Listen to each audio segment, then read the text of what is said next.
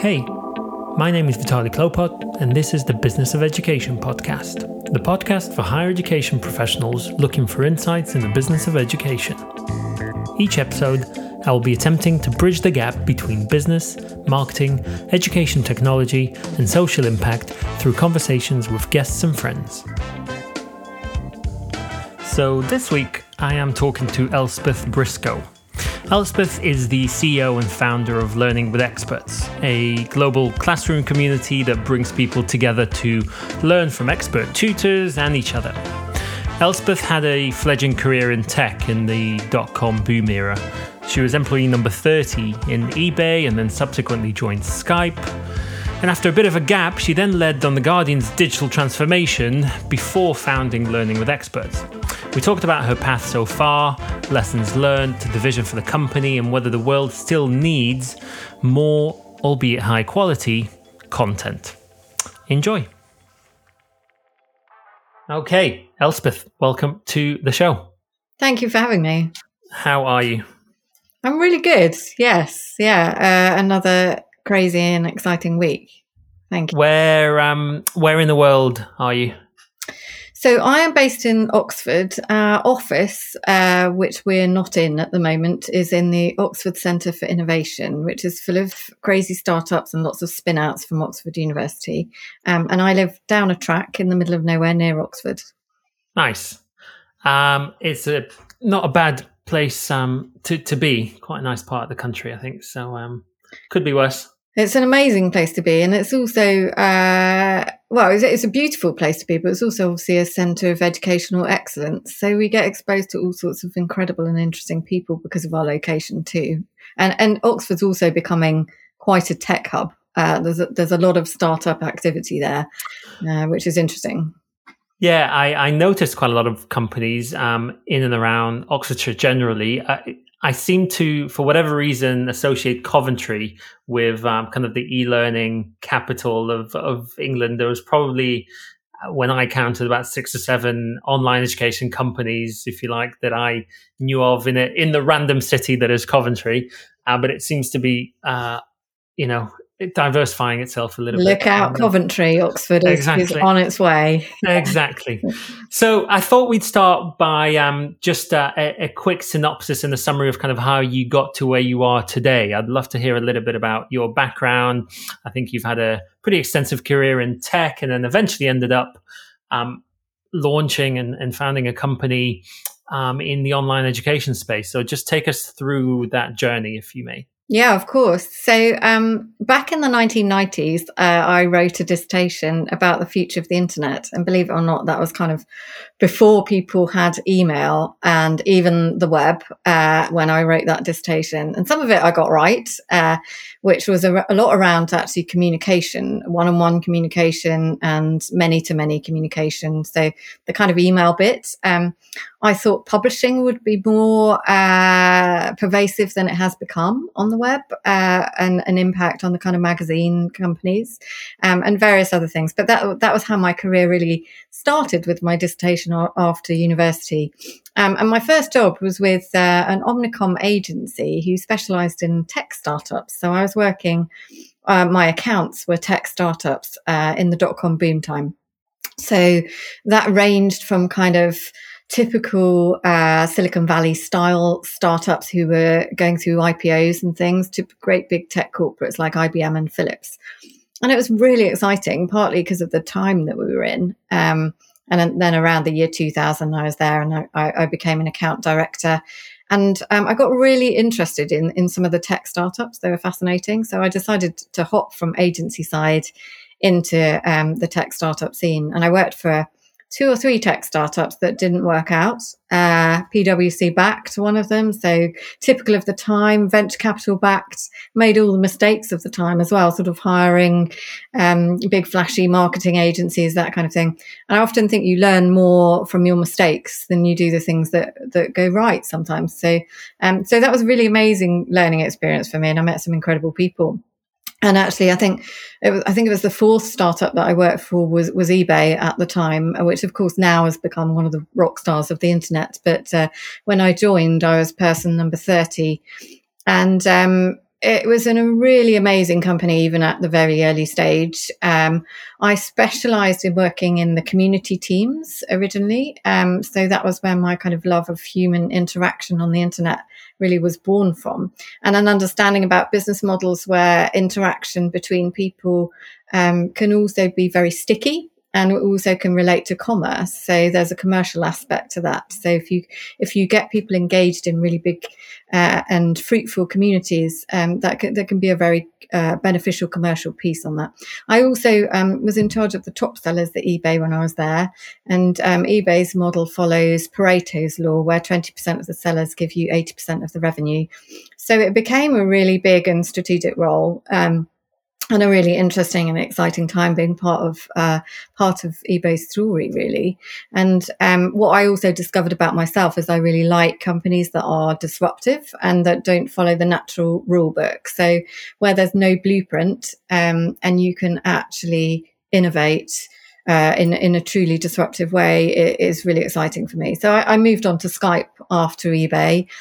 And really did a similar thing. I mean, I was strategy director for telecoms. Telecoms was the financial earning piece. Equally exciting, very different company, a lot more anarchic than eBay, and much more engineering led. The engineering team was in Tallinn in Estonia, so I spent quite a lot of time out there, which was amazing. And then after Skype, I went to The Guardian, where there was also quite a few people that I'd met earlier in my career. The Guardian newspaper wanted to turn digital, and hired a few of us who'd been in those kind of companies to help lead that thing. So that was amazing for me. But I guess where my kind of story becomes interesting is after a very long career in tech, I decided to do a complete career change, and call it a midlife crisis. But I decided to become a landscape designer.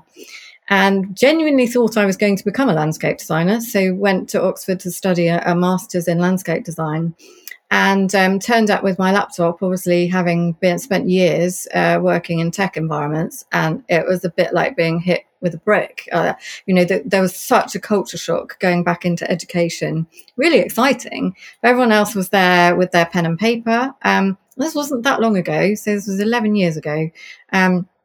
And I immediately put everyone onto Skype, and we formed a little community, all learning about landscape design. That's kind of in my background. My mum was a botany lecturer at Reading University, so I've always loved the landscape and things like that.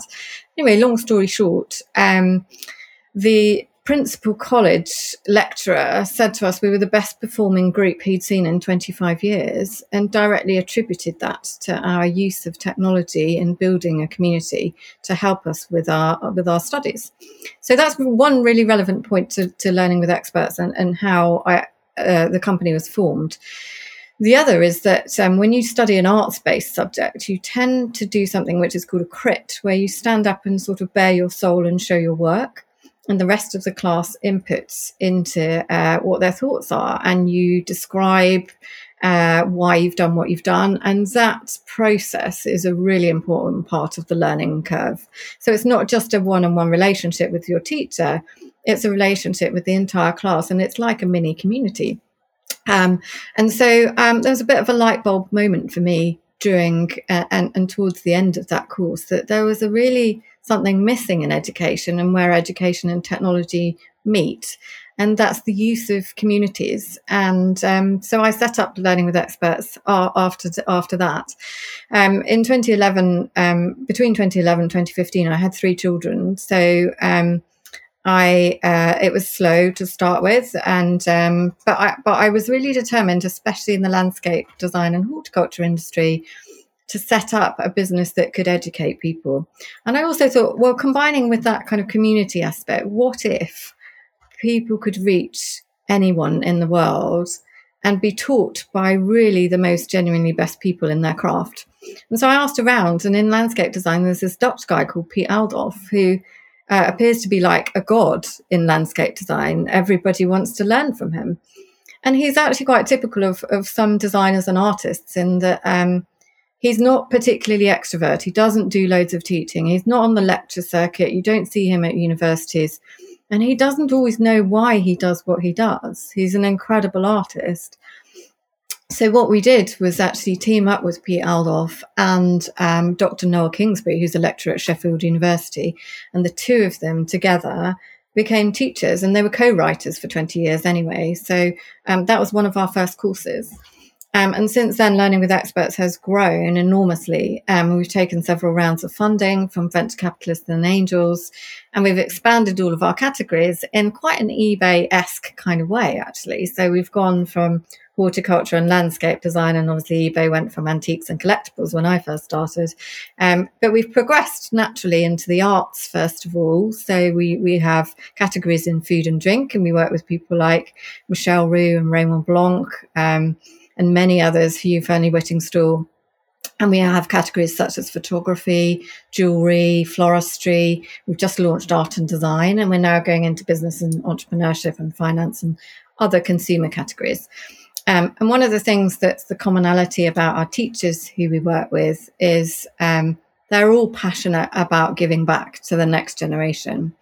So what people don't necessarily know about people like Michel Roux and Raymond Blanc, they're household names. You see them on TV. They're incredible craftspeople, but they also are amazing teachers. Like Raymond Blanc's taught 34 Michelin-starred chefs. Most people have been taught by one of these two guys. We were filming with Michel Roux yesterday in Le Gavroche, actually, and his meticulous attitude to really caring about his students is amazing. So these people are not only brilliant at what they do, but they care about imparting knowledge too. And that's an important part of what we do. What's in it for somebody like Michel Roux or other subject matter experts? What's your typical way of engaging with these? Well, you've got this spectrum of pretty high level celebrities in the food and space, at least, and then probably slightly lesser known but still quite kind of serious subject matter experts. Under what terms and how do you typically reach out and engage with those types of people when you're approaching them from a company and a commercial perspective? A really interesting question. So as I said, we really care about people who are genuinely experts in what they do. And sometimes we talk internally about the expert's expert. Like if you're a chef, who do you go to when you really need to know about how to make a souffle? And that person is Michel Roux. And so there are some people who are not celebrities, and that's very okay with us. We're not in this for the celebrities. It just happens that some of people who are excellent in their field, of course, are now on TV, etc.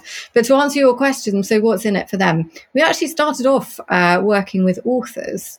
And it was partly because a lot of these very well acclaimed people who were often lecturers and teachers as well were a bit disillusioned with the publishing industry. They were generally making 10% royalties on their books. They were incredibly smart people who had a lot to give back to society through education and felt that there was a better way that could work. So we give a profit share to our tutors, which is more than they get from their publishers. And we also make it so that it's per student. So the more they scale, the more they earn, which seems a very fair way of doing it. So those people who are particularly keen to drive volume and who are excellent at self-marketing get more students than others. And those people who want a controlled group of students can do that. So it's a profit share, which works for both sides. And is there an upfront cost to the subject matter experts, or you take the burden of the creation of the materials in the course to begin with? So we have a couple of different ways of doing that. So what I've described to you so far is our B2C model. So it's our consumer-facing site. So it's where teachers teach directly to consumers. In some instances, we work with larger organisations, so there is a different commercial model for that. So we can talk about that in a minute when we work with universities and other organisations. But if you take a very classic B2C tutor, and let's say that's Hugh Fearnley-Whittingstall, he would, in fact, let's use a different example, Michel Roux, who is teaching directly to consumers. We pay them for their time because we recognise that we're taking them out of their business. So we pay a TV type rate for their time. But we pick up all of the production costs and we own the content. And so it's not expensive for these people and it's low risk for these people to be part of our business. And they are compensated for their time. And then we know that we control the production and the content. And it's a really fundamental point of our DNA and our business proposition as well. A lot of edtech companies will either be a platform or they'll be a content provider. Not that many do both. And my personal view is that it's really important to do both. So a bit like Apple in the early days, they were heavily criticized for doing both hardware and software. And the very specific reason that they did that is they wanted to control the user experience and to give people an incredible holistic experience. And that's what we do, because we want people to feel when you're coming into a learning experience that it's fun, that it's exciting, that it's not difficult. And so by controlling the production, and we work with very high-end production people who've come from Channel 4 News, who've worked on some of the Attenborough stuff, we know the level of the quality of the type of filming, and film lectures is one piece of what we do. And also by controlling the classroom experience. So we've built our own platform where people interact with one another, a bit like you would in some kind of gaming industry or social network platform. We know that user is going to have a guaranteed good experience throughout their course.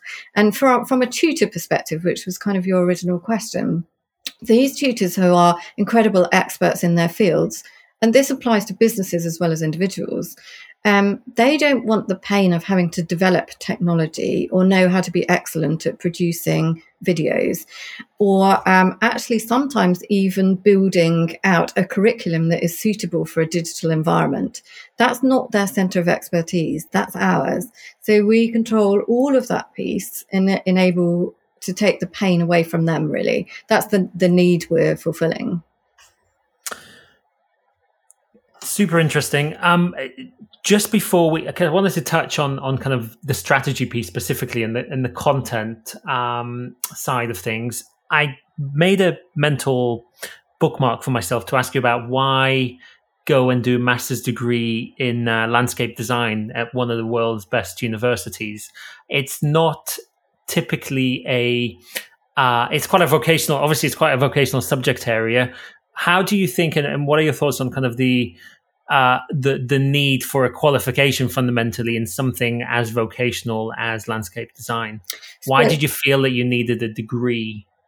So I didn't do a degree. I did it for a diploma, which is very common in landscape design. So it's a year. And it's equivalent of a master's course. And obviously this differs all over the world. So to be clear, Learning with Experts has a global audience from 78 different countries. So this question, I think, is a really interesting one. It's like, why do people feel that they need some sort of accreditation or a certificate or a badge of honor or a stamp, or what is that? And actually in vocational subjects, you will find that it's people pay more attention to who you learnt with necessarily than whether you've got some initials or an accredited stamp. So if you take photography, for example, one of our tutors is a guy called Michael Freeman. And he is one of the best-selling photography authors on Amazon. He did go to Cambridge University. He's a very, very smart guy. But people care more about the fact that they can say they've learnt with Michael Freeman than whether they've got an accredited certificate. And this is sometimes very true of crafts and arts and vocational subjects. You will become an apprentice to somebody, or you'll have a mentor like Michelle Roux. To say that you've worked in the kitchens at Le Gavroche or you've been taught directly by Michelle Roux is probably more important than being able to say that you have got some certificate from the college. From Cordon Bleu. That said, and part of the reason we've structured in the way that we have is we really want to strip out all of the process, the politics, the red tape that seems to now come with education. It's become very bound in its own kind of processes, if you like, and particularly country by country. So if you take it on a global scale and you literally focus on uniting incredible teachers with people who are passionate about learning in communities, then magic happens. That said, so I recognise, and we recognise as a business, that accreditation can be important in terms of being able to be incredibly thorough that you've learnt specific aspects of a subject, or that you're adhering to some sort of qualifications criteria, like Ofqual, obviously we have in this country. Other countries are different. So we also work with accredited bodies too. So we thought we would cover both bases. So one of our accredited courses is with the Royal Horticultural Society. We do RHS level 2. We jump through many, many hoops to make sure that everything is audited. It's absolutely as it should be. We're going through CPD accreditation ourselves now for all of our courses. But for me, that is really making sure that that quality standard is there. But to be able to scale globally, some of these accreditations are not as recognised as others in other countries. What people really care about is the quality of the education, the quality of the teaching, and the experience they have when they come out the other side. I do find it fascinating, though, that people are quite obsessed with certificates. So we do give people certificates when they finish their courses. Very important to people to have that kind of accolade, and that is just, I think, human nature. Yeah, I think the apprenticeship piece is really, really important. I think you framed it perfectly. In many, many scenarios, if you talk to people in the industry, they seem to only have two options of somebody's in it for the knowledge or the piece of paper and the certificate at the end. But there's a piece in the middle where in some of the more artsy subjects and the more vocational areas, as you said, I think it's more about who you've studied from as opposed to where. And you still need a piece of paper to demonstrate who you studied from, or exactly, be able to essentially validate that statement somehow, and that can only come with some kind of a badge or a certificate or a diploma. Or and I do think it's important, actually, and because really what it is, accreditation is a kind of quality stamp to be able to say that you've been through some sort of rigor of process that is consistent, right? And so part of our brand is around that, and I think it's a pervasive problem on the internet in general that we are now absolutely swamped with information. And you can learn the simplest things potentially on YouTube, or so it seems, and yet you don't really know who you're learning from a lot of the time. You don't know if the quality of the teaching or the information that they're giving you is right. You can social network on Facebook, but you can see already that's tipping over into a world where we're uncertain about the credibility of the information that we're being told, and even if the people are who they say they are. So what we're building is a very, very safe and trusted place where people can be ring-fenced and know that actually the quality of the teachers that they're getting and the quality of the learning experience will be very high. Now, that's a big stable to set out to make that claim, but we're doing that largely by the people that we're working with and the establishment. So, the tutors that we choose to work with, but also with very transparent student feedback. So there isn't any kind of escape when, if someone doesn't have a good experience, we find out why. And that's part of a really, really good internet business as well as an educational business.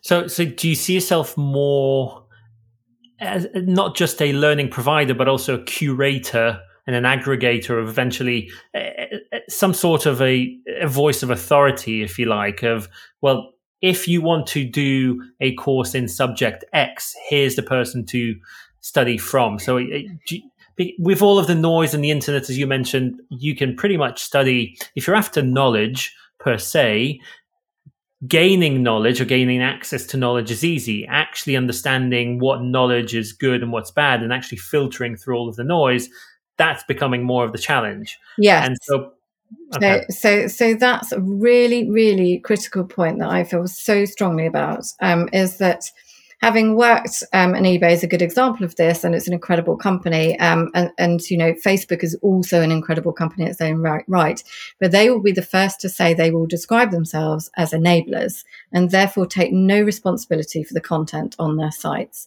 It's becoming, and will become more so, a massive problem with the internet itself. It's exploded in its information and content. YouTube is the same.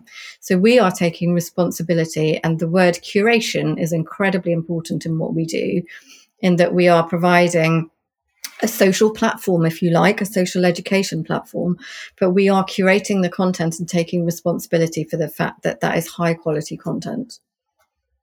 And that sort of thinking, it seems to be going slightly against the grain from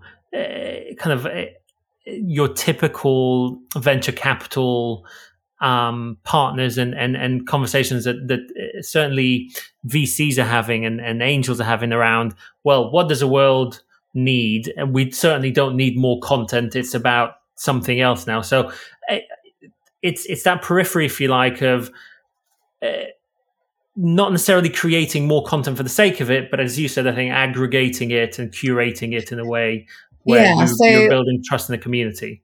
So I think it's very much in line with what VCs, in my experiences, VCs and angels find attractive, because we're actually disrupting something that's not working properly. So yes, people don't just want more content, but what we do is at the intersection of content, a social platform, and publishing industry and education. There's an intersection here between industries that have been traditionally disparate. So if you take the best from the gaming industry, for example, look at the addiction that goes on with games like Fortnite, but the incredible graphics and the visual beauty that is born out of many of these games, and that people want to go back time and time and time again and beat their scores and be immersed in that world. Apply that magic to education. How powerful is that if you're getting people back time and time again because they're so enthused? If you combine that with incredible content that immerses you in an experience that you would never have, think Blue Planet, going under the sea, you're not going to be able to go and do that yourself. It's very likely, especially in this kind of world at the moment.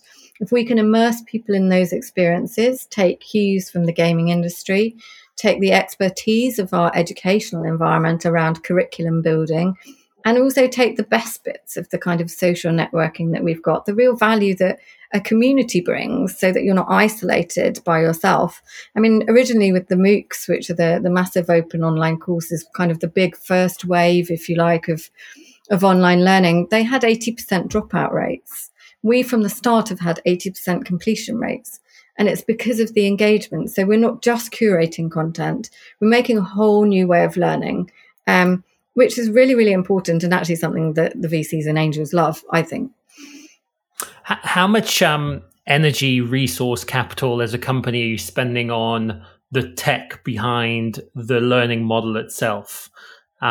Is that kind of, do you see that as being a core pillar of differentiation for the company, or is it an aggregation of existing kind of solutions?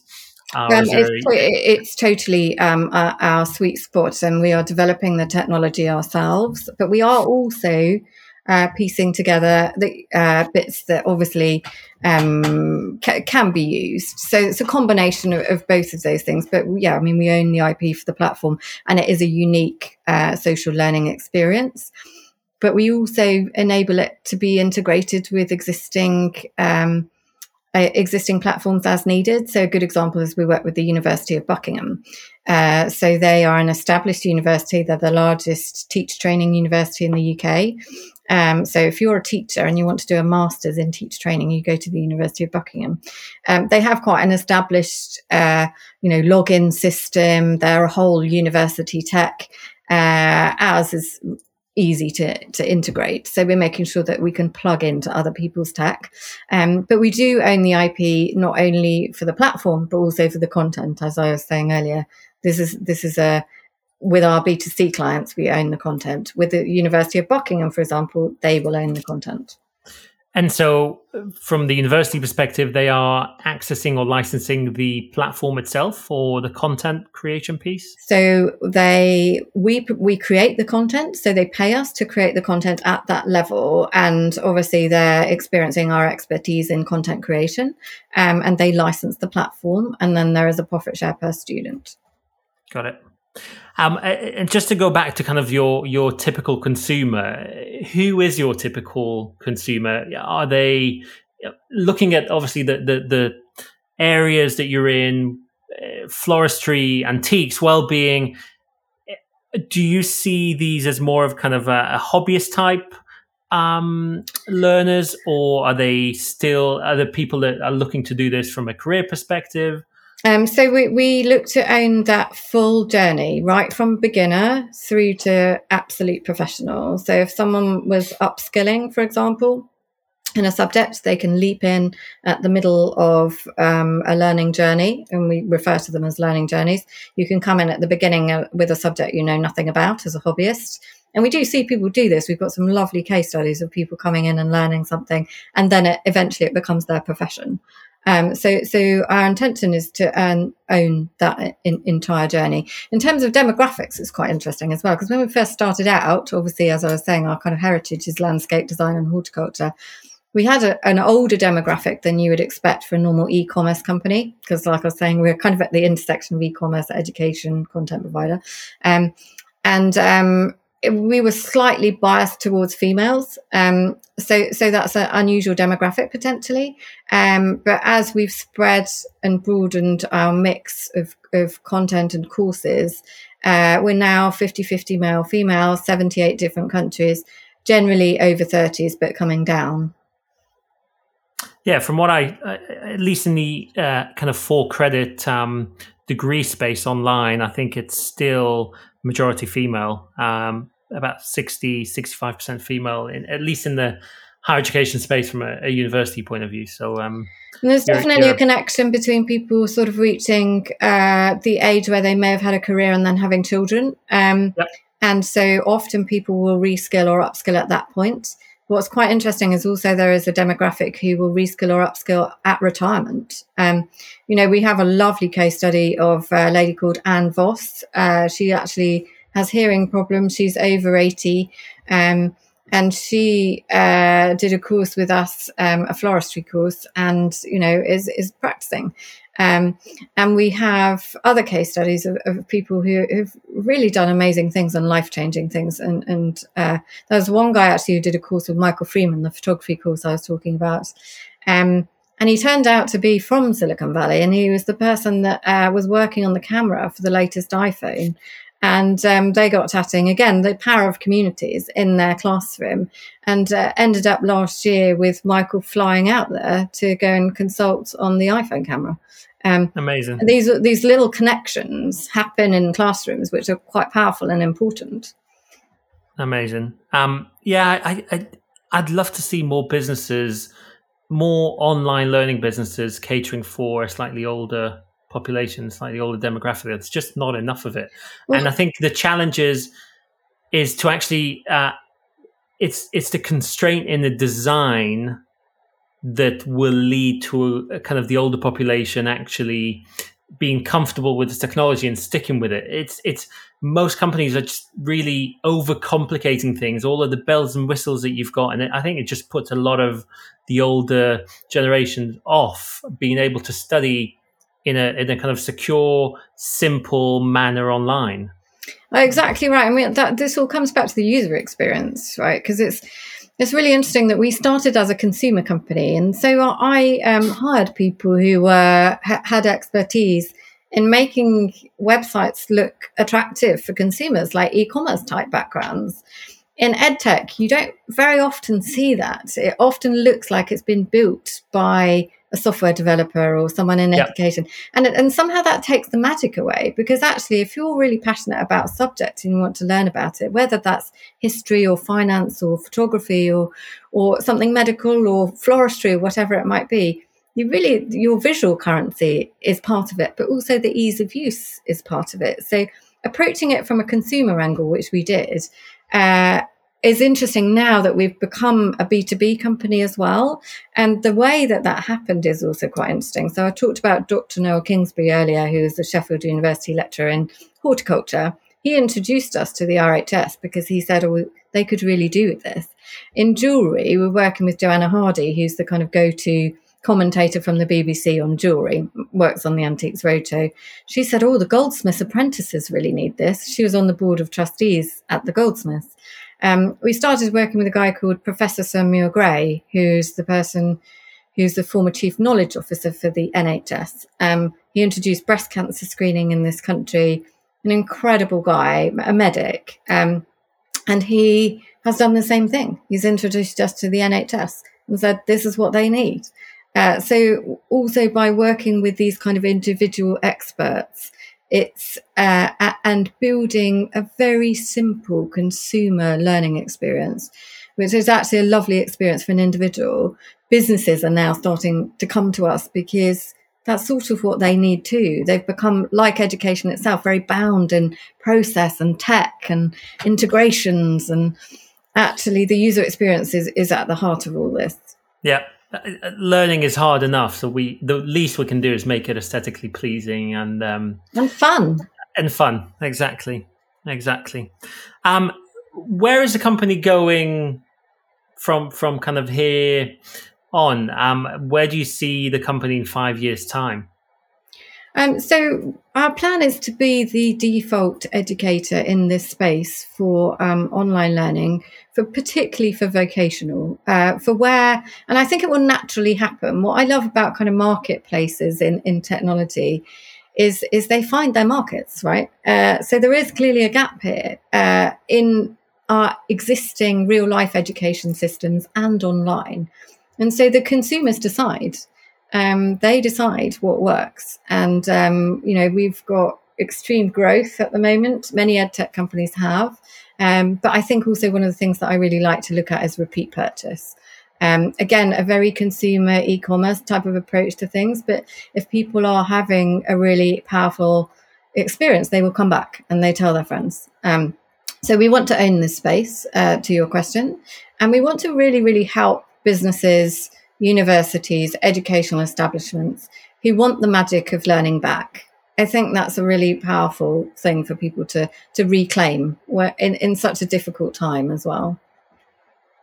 What can a learner expect in terms of kind of the learning experience when somebody signs up? What would you say is some of the unique characteristics? How much of the delivery is synchronous versus asynchronous? How do you think about those sorts of things? So we've thought about them a lot, and we are, as per what I was saying just now, actually really driven by student needs. So what suits our students? And we're constantly kind of talking to them, surveying them, understanding what their needs are. And so we built a kind of two-tiered system, one which we call the peer experience and one which we call the expert experience. We didn't want to make the costs too much so that this couldn't be pervasive worldwide. So for the peer experience, what you do is you go into an online classroom, you get pre-recorded video lectures, so it can be any time of day or night that you watch those, and they will also be contextual. So suddenly you're taken down a mine in Burma with Joanna Hardy looking at jewellery, or you're taken into a garden in Devon, or you're taken somewhere else in the world. So that can't be done in a live context. So there's pre-recorded video lectures, there are downloadable notes, there are links to book lists, and you're in a collective classroom with 20 peers. And for that, you pay £35, which is kind of the price of an expensive coffee table book. And that's our kind of standard product, if you like. Our other experience is the expert experience, where you get everything that I've just described with peer, and you are chatting to your peers and you're sharing assignments, etc. But you get your expert or your team of your expert marking your work and giving you feedback. So you get the team of Michel Roux, and he himself actually goes into the classrooms and is giving you feedback on your souffle that you've just made. That's amazing. I think anybody who's into food and cares enough about kind of quality and detail. My wife's a chef, so I speak from experience. I think she would pay well above the money you're talking about to kind of just get feedback from somebody like Michelle. Yeah, and so, some of there's our certainly value in that. Yeah, I mean that's what we hear, that it is amazing value, and some of our longer, more accredited courses, like our diploma courses, you can do a full diploma with River Cottage Hugh Fernie Whittingstall and all of his chefs.